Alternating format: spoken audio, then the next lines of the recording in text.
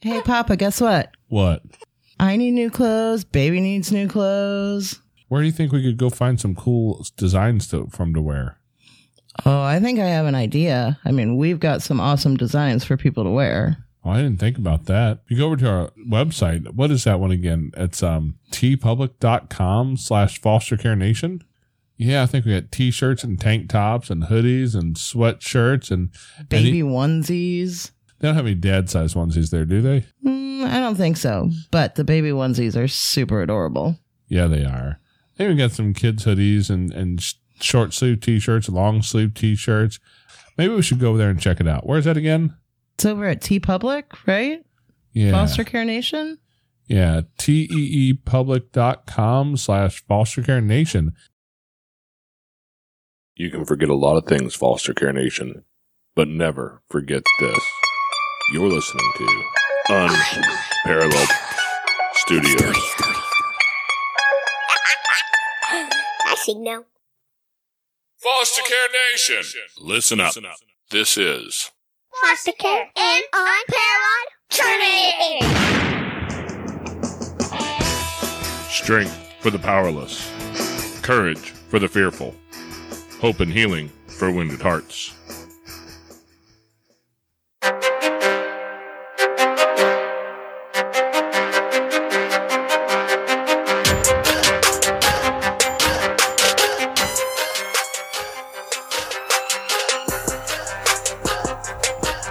Hello and welcome back to Foster Care and Unparalleled Journey with Jason. And Amanda.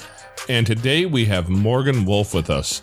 And for those of you who cannot see Morgan, I'm just going to suggest that maybe she might be wearing something a little bit different than your average person. Morgan, how are you doing today? And what is up with this super cool outfit that you happen to be wearing? I'm doing well. It's nice to meet you guys. Well, I am currently at Miss Oklahoma for America Strong 2021. That is awesome. That is awesome. I do love the crown. I could use one of those. Oh, thank you. I could use one of them, but I don't think I would. I don't think it would fit my head quite right.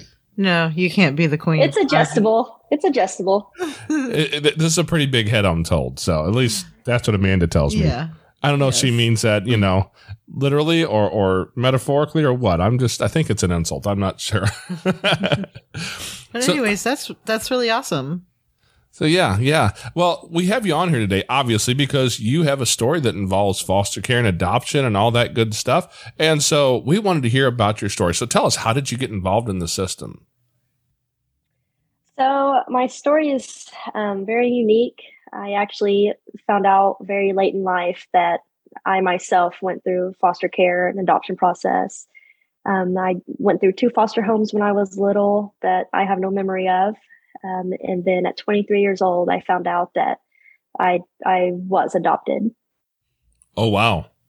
23 is fairly old. And I'd like to talk about how that maybe was a horrible decision by somebody. I don't know what your personal opinion is and all that, but Amanda and I can speak to that just a little bit. Our oldest son, he had a different biological father and he bounced when he was little. And he's always known me as dad. He was 2 years old when I met him. He's always known me as dad.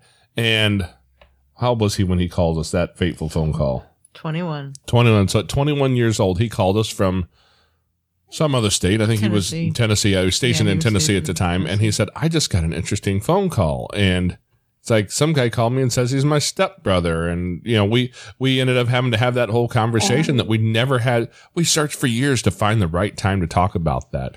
And we never felt like we felt the right time. And then the time was pushed upon us. And fortunately for us and for him, that we worked through all that. And that's been a wonderful, part of our experience together, although it has its challenging moments when you have to deal with that.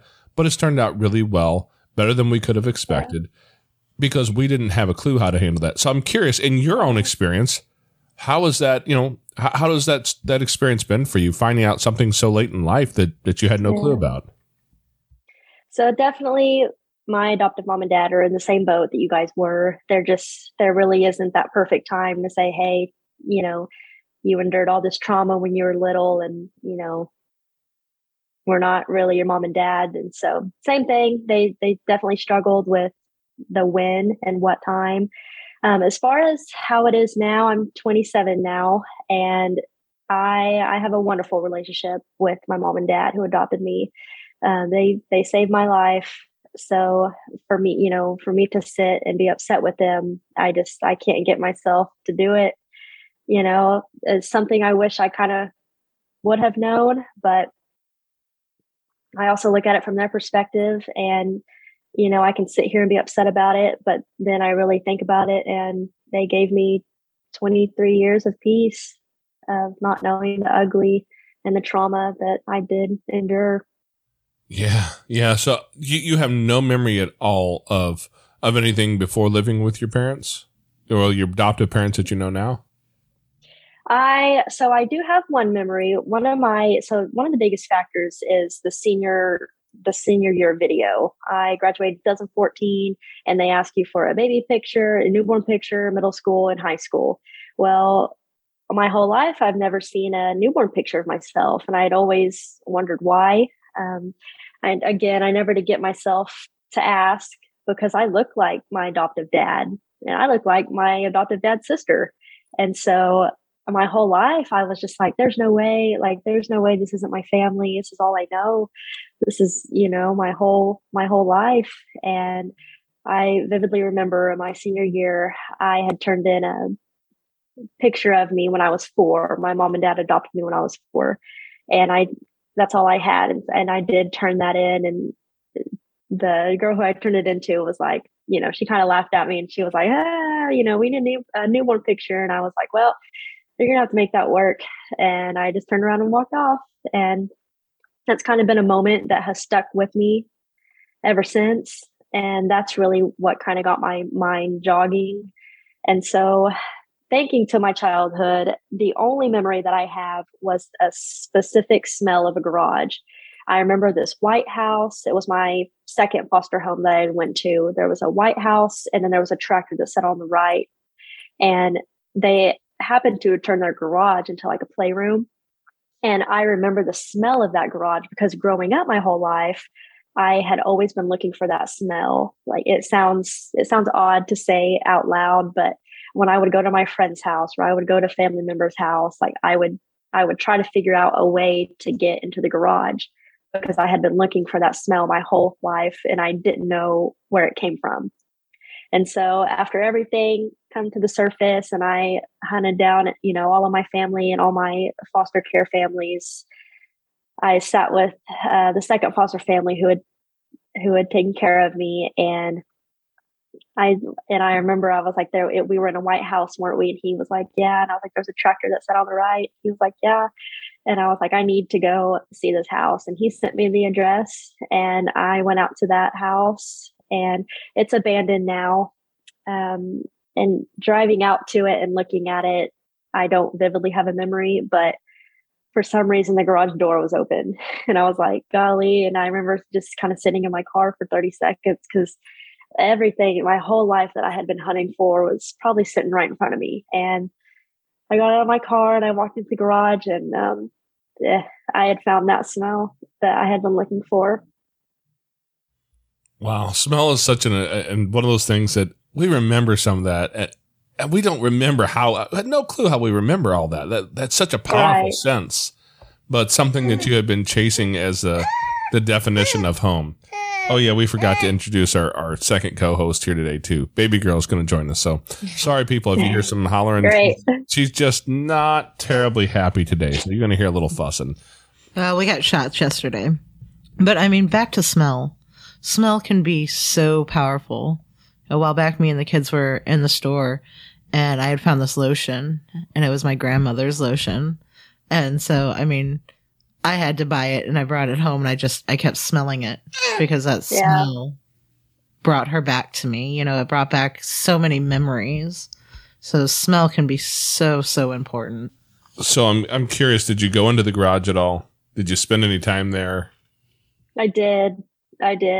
It was all stripped out. And then there was just dirt on the ground. And I don't know what the foundation was, but it was gone, and it was just old, and the wood had been rotted in it. And I stood right in the middle of it, and I was like, golly, like, I finally, and the smell it just amazes me. It still lingered. It was still there. Let's just hope that smell that you're so attracted to wasn't some sort of chemical landfill that was there beforehand or something. Right. But yeah, that's amazing that you're able to find that and get that piece of your history back into your current conscious life, because man, there's so many parts of our childhood that for a lot of us just don't stay in the memory. I don't have a lot of conscious memories of my own childhood. I don't have a real good reason for that. Not some specific traumas necessarily, but just that I don't. And so having some of those memories being brought back are awesome whenever you can. So that's amazing. So, I want to talk about your bio family just a little bit. Yeah, for sure. You have had a chance to meet them, you said, right? Or at least part of the family? I have. Yeah, I've what gotten has to meet that some been? I'm sorry? What has that been like for you as you've researched who they are and figured some of that out? It's truly has been amazing. I've accomplished some of the greatest accomplishments I think I will ever be able to be a part of, searching for my family. I've gotten to help reconnect all 6 siblings. I found out that I'm actually the 3rd oldest of 6. I had no idea. I had no idea that I had all these siblings or even, biological parents. I thought that I was with my biological parents. And I've gotten to meet some aunts and some cousins along the line. And it really has just been a wonderful experience. Now I'm curious, as you've walked through that, have you got the chance to really build any of those connections with your biological mother and father? So there's a lot of ups and downs, with finding a family. I'm a very curious person. And so the second I found out, I was just gung ho, like 100%, let's do this. And, I've kind of had to learn the hard way to not be so pushy about things. And unfortunately, not knowing my biological parents, I've always said I will never say a negative word about them. I didn't know them. I didn't know they existed. I didn't even know their names or what they looked like until I was 23. The first picture that I ever saw of my biological father was his mugshot. And so that's kind of something that hits home, that hits deep. And then as far as my biological mother, unfortunately, she has passed, and I never got to meet her. Wow. That's tough. Having that taken away. Have you had a chance to at least meet your bio dad? I have not. I have been in contact with him. It didn't really go the way that I thought it was going to go. And I did ask my biological sister. We have the same mom and dad. And I asked, my sister what her relationship was with our father. And she pretty much told me to not push that relationship. And so until she does, I probably won't either. Okay. Well, yeah, I mean, that's amazing. You said you're one of 6 siblings, you said? Correct. Yeah. Yeah. So you have a lot of connection there. Have you made all those connections?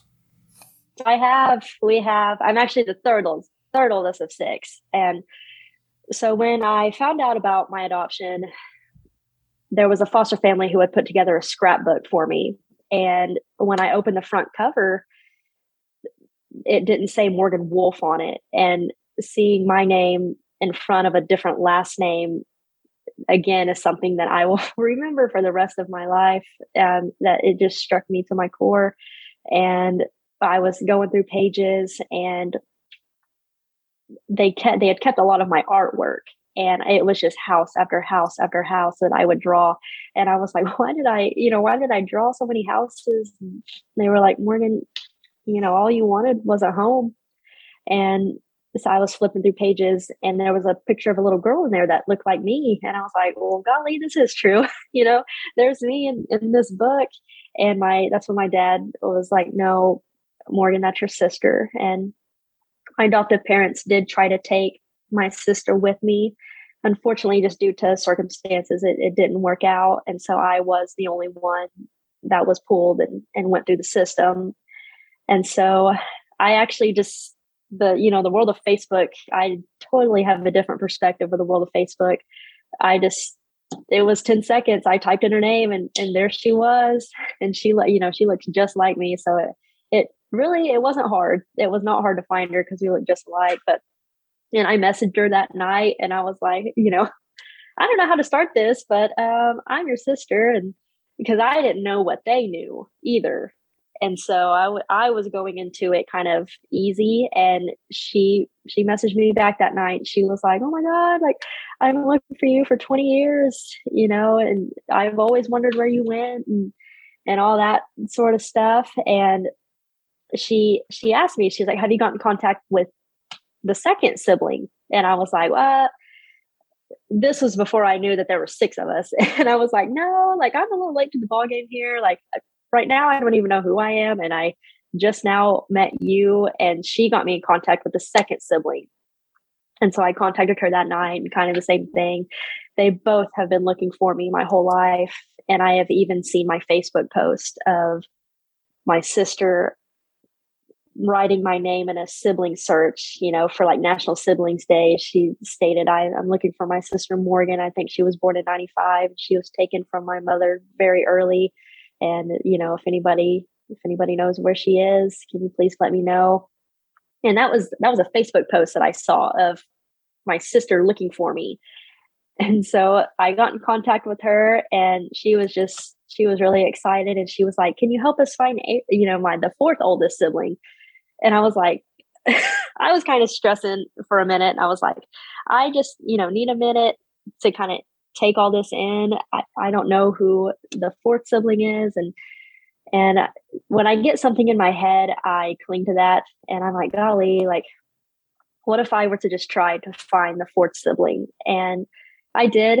I put her picture on my Facebook, and I was like, this is my sister. She's the 4th oldest. And, if anybody knows where she is, can you just help me find her? And ironically, it was about 3 days later, some lady in Indiana messaged me, and she said, I've paid for a Height search in database, and I think I found your sister because of a birthmark. And she sent me the profile, and I live in Tulsa. And my sister, the lady in Indiana, she found her, and she lived in Broken Arrow. So that put all six of us together. That's amazing. Yeah.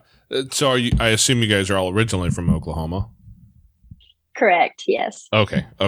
Yeah, that would be super weird if you were all originally from New York and you ended up in the same state. Yeah, that's just so amazing, And when our son, when his stepbrother found him, he found him through I think it was a 23andMe or Ancestry search, something like that. That's how they found each other. And in today's world, because of all the DNA stuff, we can find people. These are not the thing, people have for decades, since the beginning of adoptions, really, we have not had near as much access to finding people like this ever. This is just a whole. It was amazing. Yeah. I mean, she lived in Indiana. She was like, "I found your sister. She lives in Broken Arrow," like the same state I was. And it was an amazing accomplishment to help my siblings kind of end that 20-year search. Now, was Morgan your original birth name? Correct. Yes. Okay. Sometimes they change names entirely. Sometimes they don't. And, I don't know that I can really speak to whether or not that's appropriate or not, or good or bad, or, discuss all of that, but I know that it can be a thing. Yeah. I am very happy that my adoptive parents kept my name, because I do know that my mother did pick that name, and that my name now is kind of more important to me, because I do know that came from her at least. Yeah. And, with one of our kids in particular, we changed the entire name, but mostly because of the people associated with that. It's actually kind of a family member. And by kind of, there's steps and halves and all that involved, but, kind of a family member, not blood related, but related through family. And some of those people are, we'll say, dangerous to be kind. Yeah. People who all like to dress in the same color and tend to hang out and do things that are not necessarily legal. And we're like, we don't need any easy connection there. I don't. Yeah, for sure. I don't need a bunch of gang members showing up on my doorstep to deal with. So we did change the name because of that reason. But other than that, we've we have really been careful about how we handle that because it's so very difficult. For sure. As you've met your family members, I'm just curious, what is that like for you? You know, and do you think you would have benefited from an open adoption? You know, because obviously you haven't had the opportunity to really make those connections with your parents, but if you were the only one taken from the home, certainly your siblings did have some of that connection with them and know a lot of stuff. So do you think you would have benefited from an open adoption where you would have still had the ability to meet and see them through your years of growing up? Personally, I don't think that I would have benefited from that.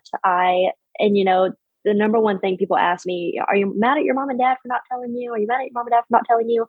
What I have found out is from my biological family is it wasn't anything that would have benefited me growing up, going through those teenage years, trying to focus on school and things like that.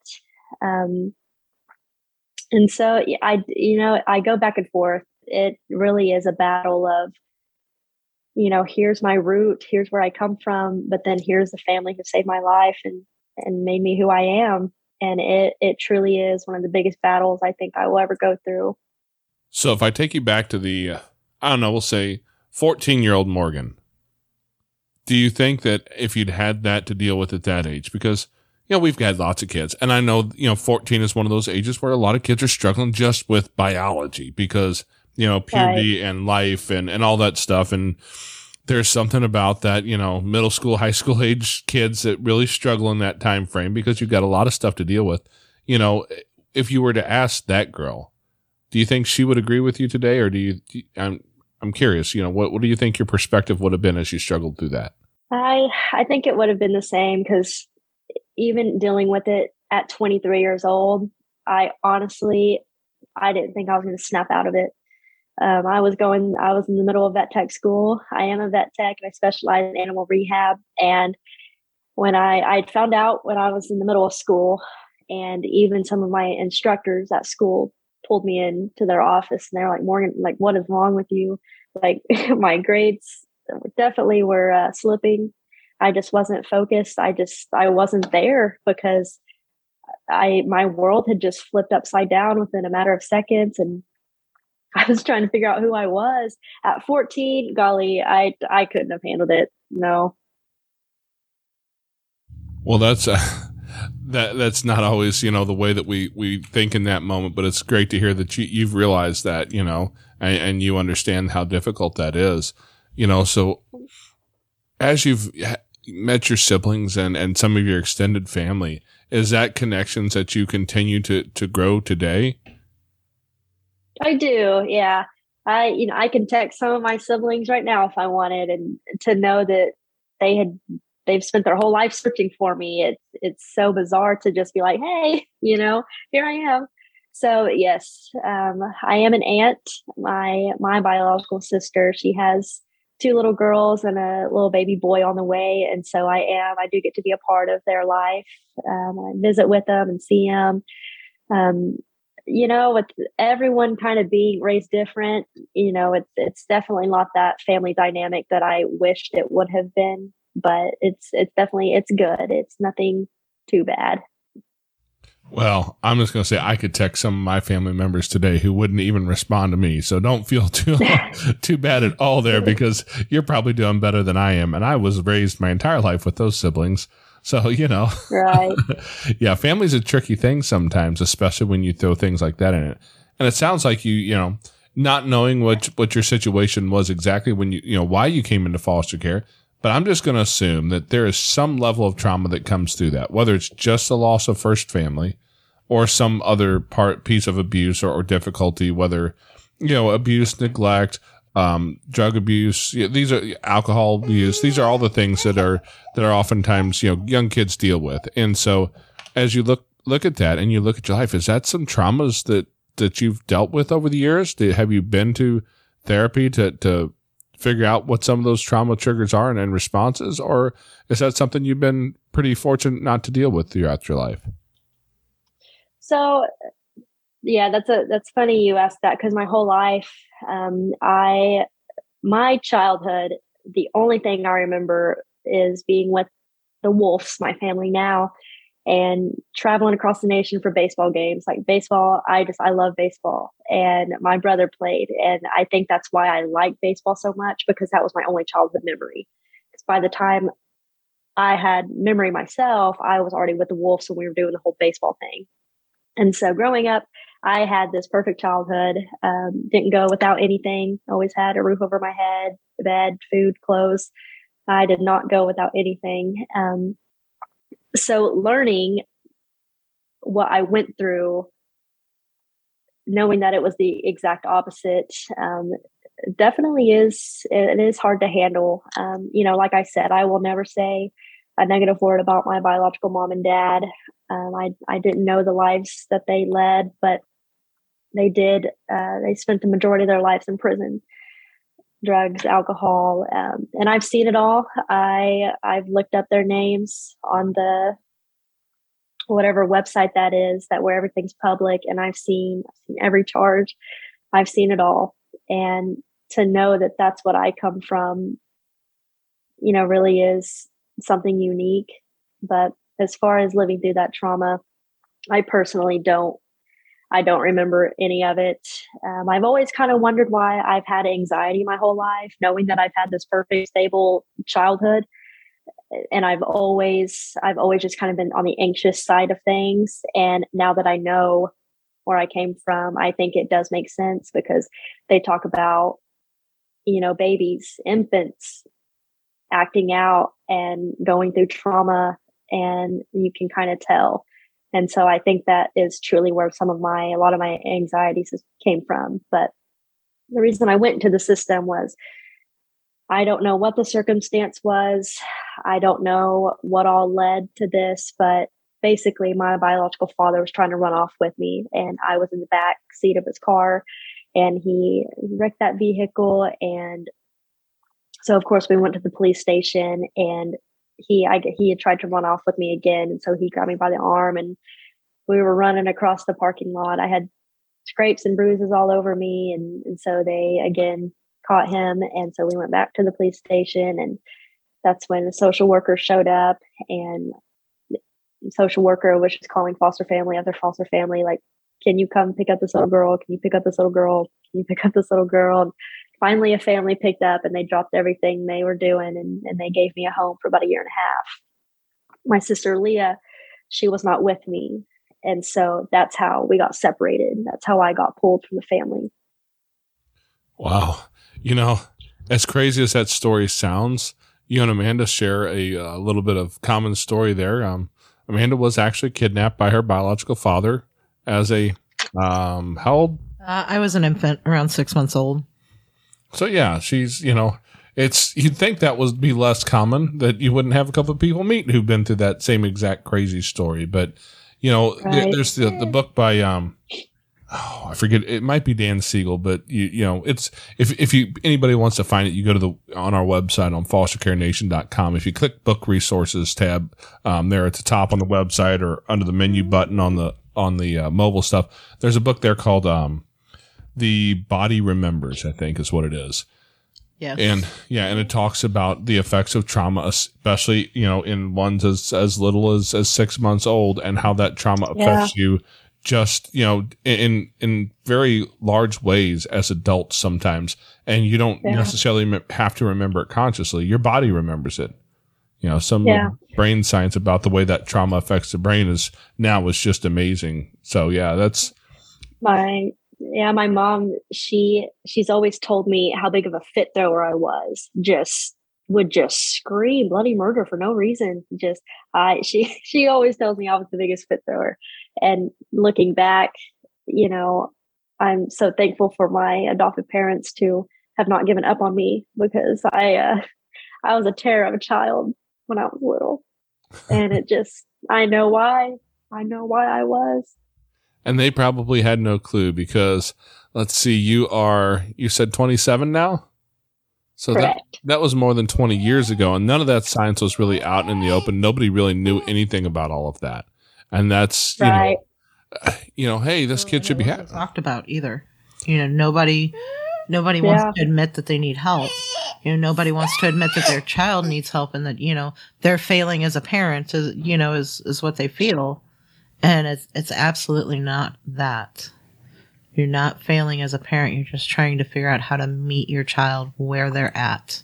Yeah, for sure. And in the foster and adoptive system, oftentimes you don't know where they're at because we only know the amount of trauma a kid's been through by what somebody has witnessed and told the authorities, and the authorities have told you. And there's lots of places for that to fall apart and you not hear important pieces of information.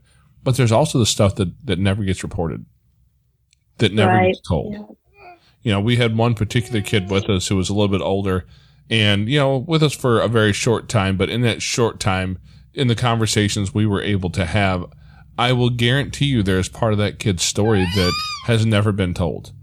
I am pretty certain that they had experienced a decent level of decent is the wrong word here, but, a healthy level, an unhealthy level of sexual abuse. There's not a good way to say that phrase, but had been through some stuff that they had never told anybody and nobody had a clue about it.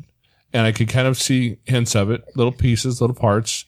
And they never disclosed to me, and I never said anything to that child about it either, because if they weren't ready for it, I'm not the person to uncover that for you. My PhD in psychology is completely experimental, and I wrote the paper, my diploma out with crayons. So yeah, it's not a very valid diploma to use and say I can deal with a kid in that kind of heavy trauma. So I did not chase that with them, but I know that's something that there was something there. Yeah. It definitely opened my eyes, like going through what I did. It definitely opened my eyes on the number of, foster care statistics and trauma and abuse that this nation really does go through. And it's not talked about. Yeah. We're just starting to get to the place where, there's a handful of podcasts out there about foster care and adoption and the trauma that occurs inside of that. There's not a lot in there. There's not a lot for people to know. And we meet people in this world, and we assume that person just, they're just crazy. I don't know why, I don't know why Morgan at work is always so anxious. I don't know what her deal is. She had a perfect life growing up. I don't know what her deal is. Yeah, and people will think those thoughts because they don't understand how little of what we know about a human is the full truth.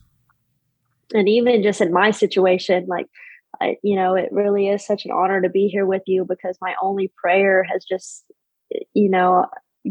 finding out that I was adopted at 23 years old, like what I would have given to have been able to talk to someone right in that moment that had found out late in life like I did.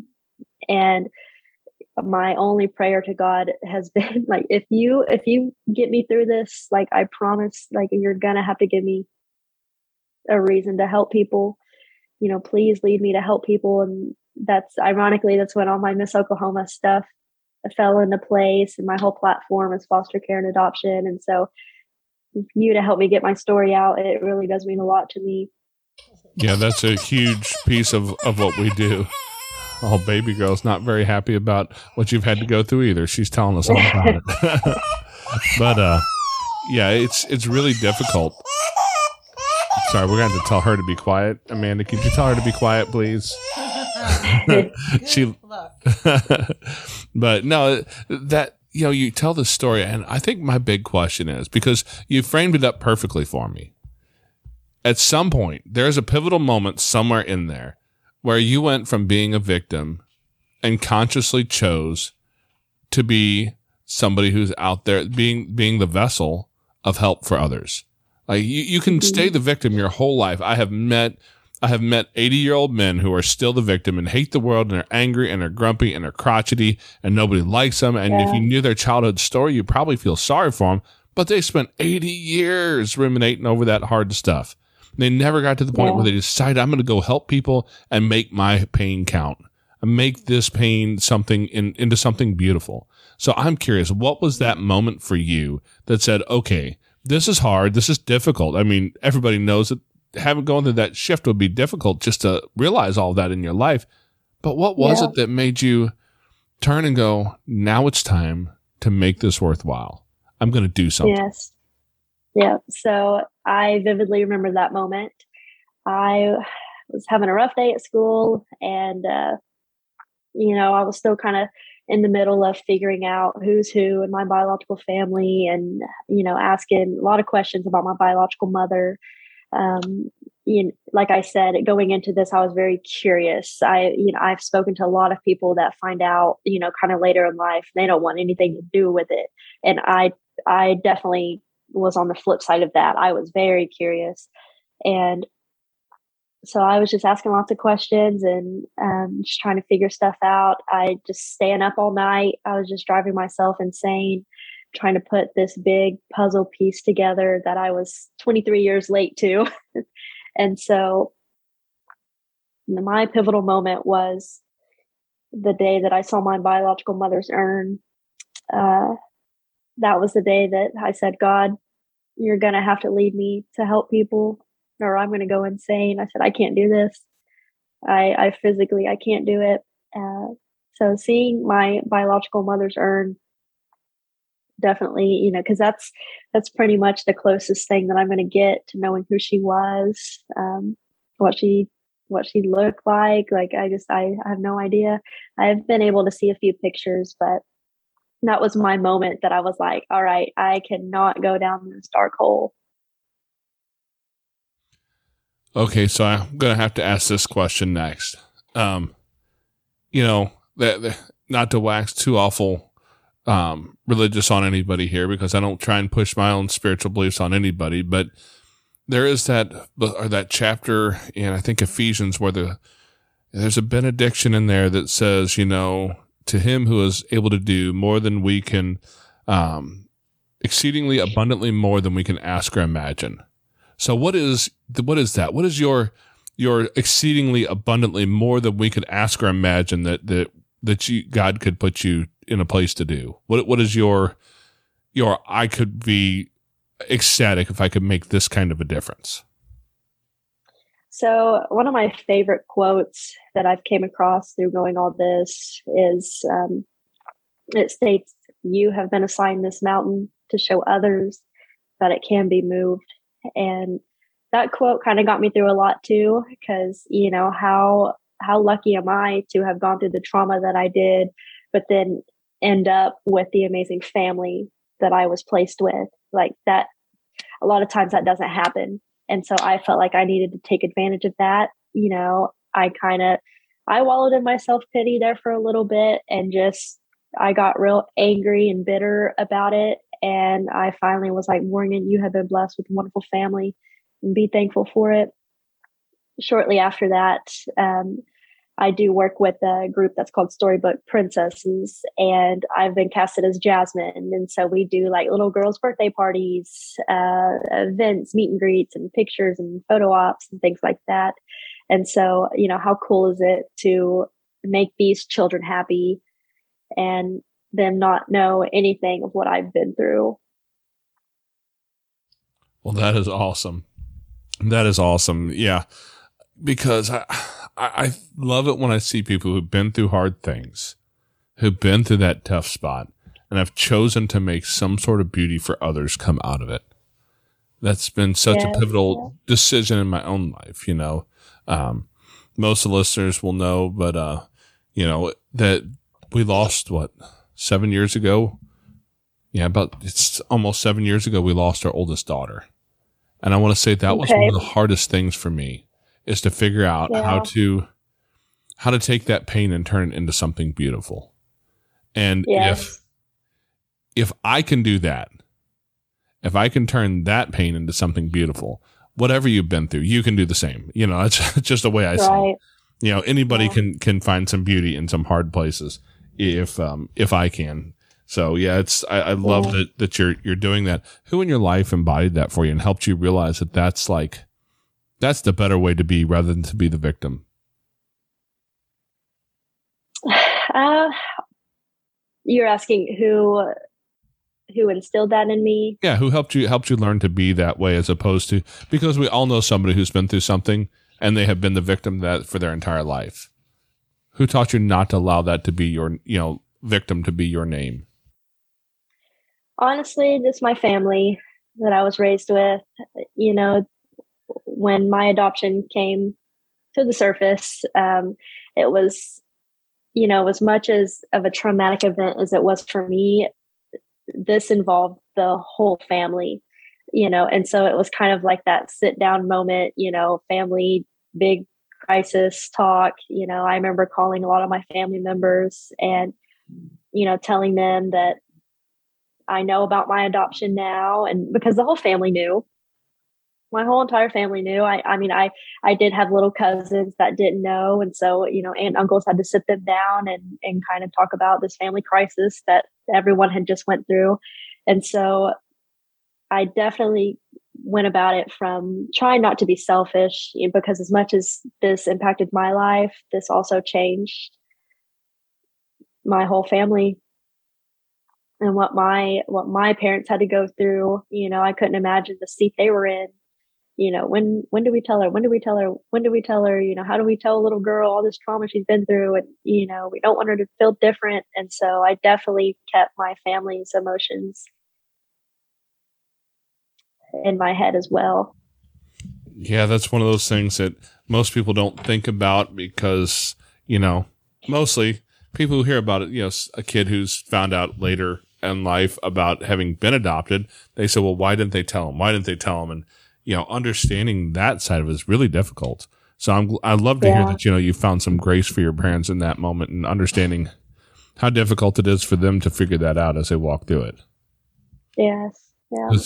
When you had first contacted me, that was one of the first things I thought about was like, oh crap, that's almost, that's so very similar to our son's story. And, like I had mentioned before, fortunately he was fairly graceful in the way that he handled it. It was not something that, as a matter of fact, before that conversation was over, one of the things he said to us was, Mom, Dad, this doesn't change anything.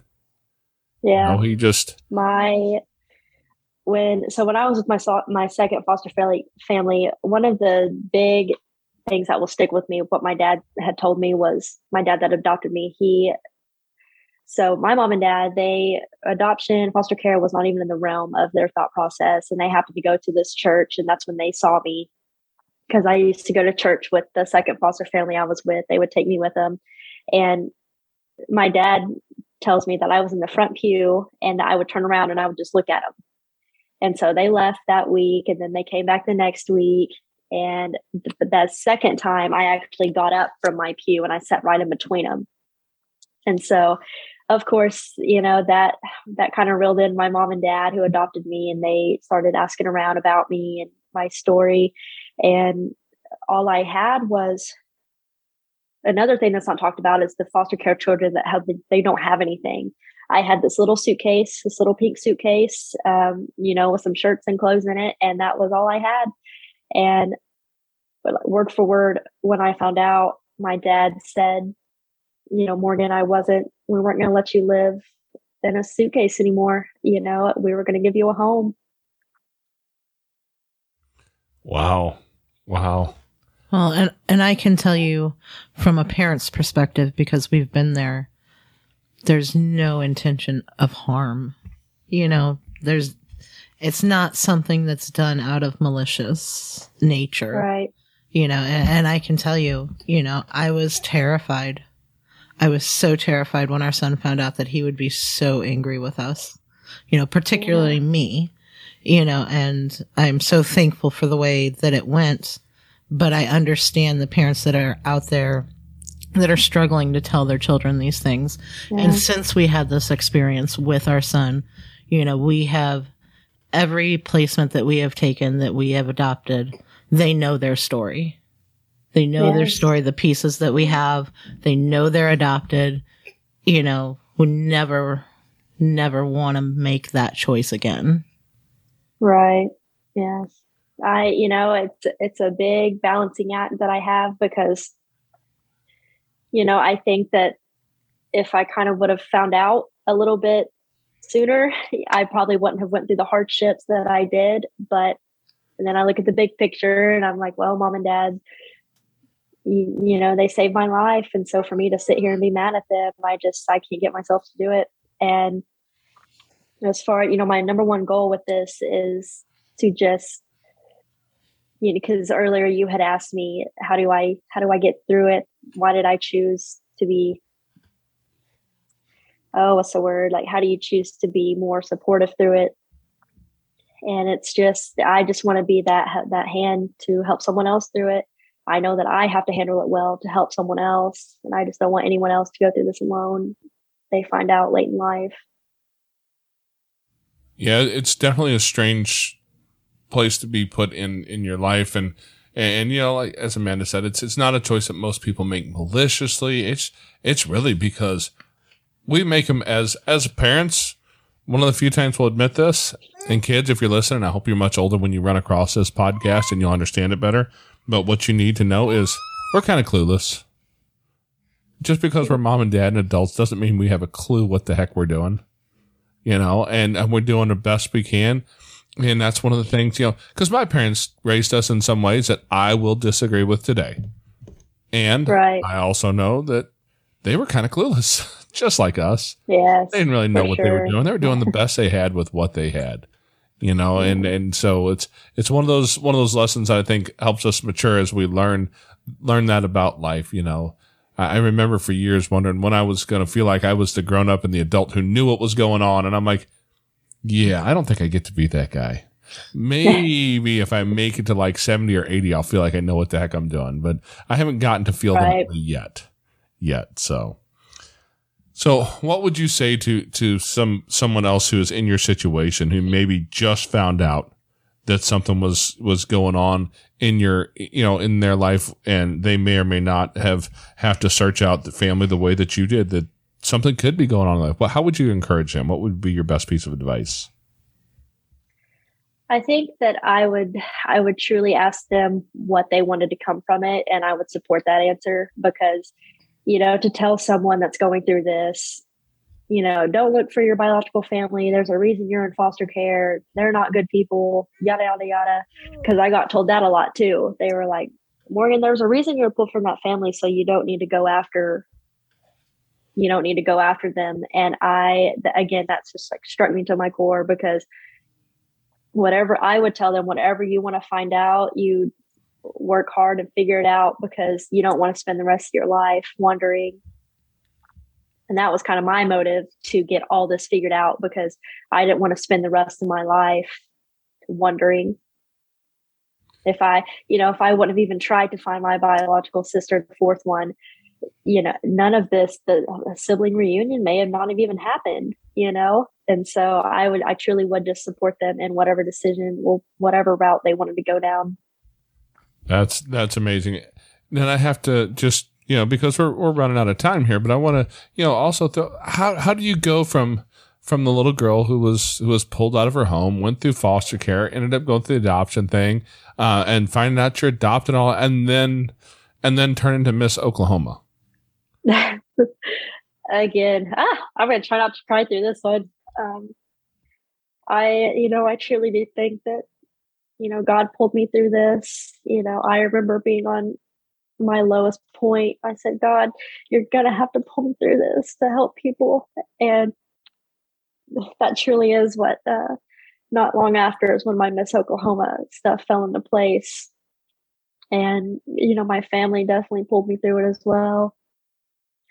I think one thing I would tell people that are going through it, you know, go ahead and search everything that you want to find, do it, figure it out. But on the flip side of it, you also may find out some things that you may not want to know, and you need to be prepared for that. As I mentioned before, this is so much of a story of pain being turned into something of beauty. And so I just want to commend you for sharing your story of how you went from a kid who was thrust into a situation of no fault of your own that caused lots of pain and anger, and probably later resulted in a lot of anxiety and probably anger. I don't know. I'm a boy. I know young boys, we tend to go through more anger than the girls do sometimes, but not always. But you turned that and you made your way through that and found your way into something beautiful. And you're sharing your story with the world and helping to encourage other kids who've been through that. And I think that is just a beautiful part of your story. And what I want to end with is, you know, as much as I do give credit to God, I do see the flip side of it, because a lot of my friends and stuff know what I've been through, and they're like, oh, God saved you from the situation and you have a family and da da da da da. And it's like, yes, that did happen. But I also think of my, siblings and other children who did not get pulled from that situation.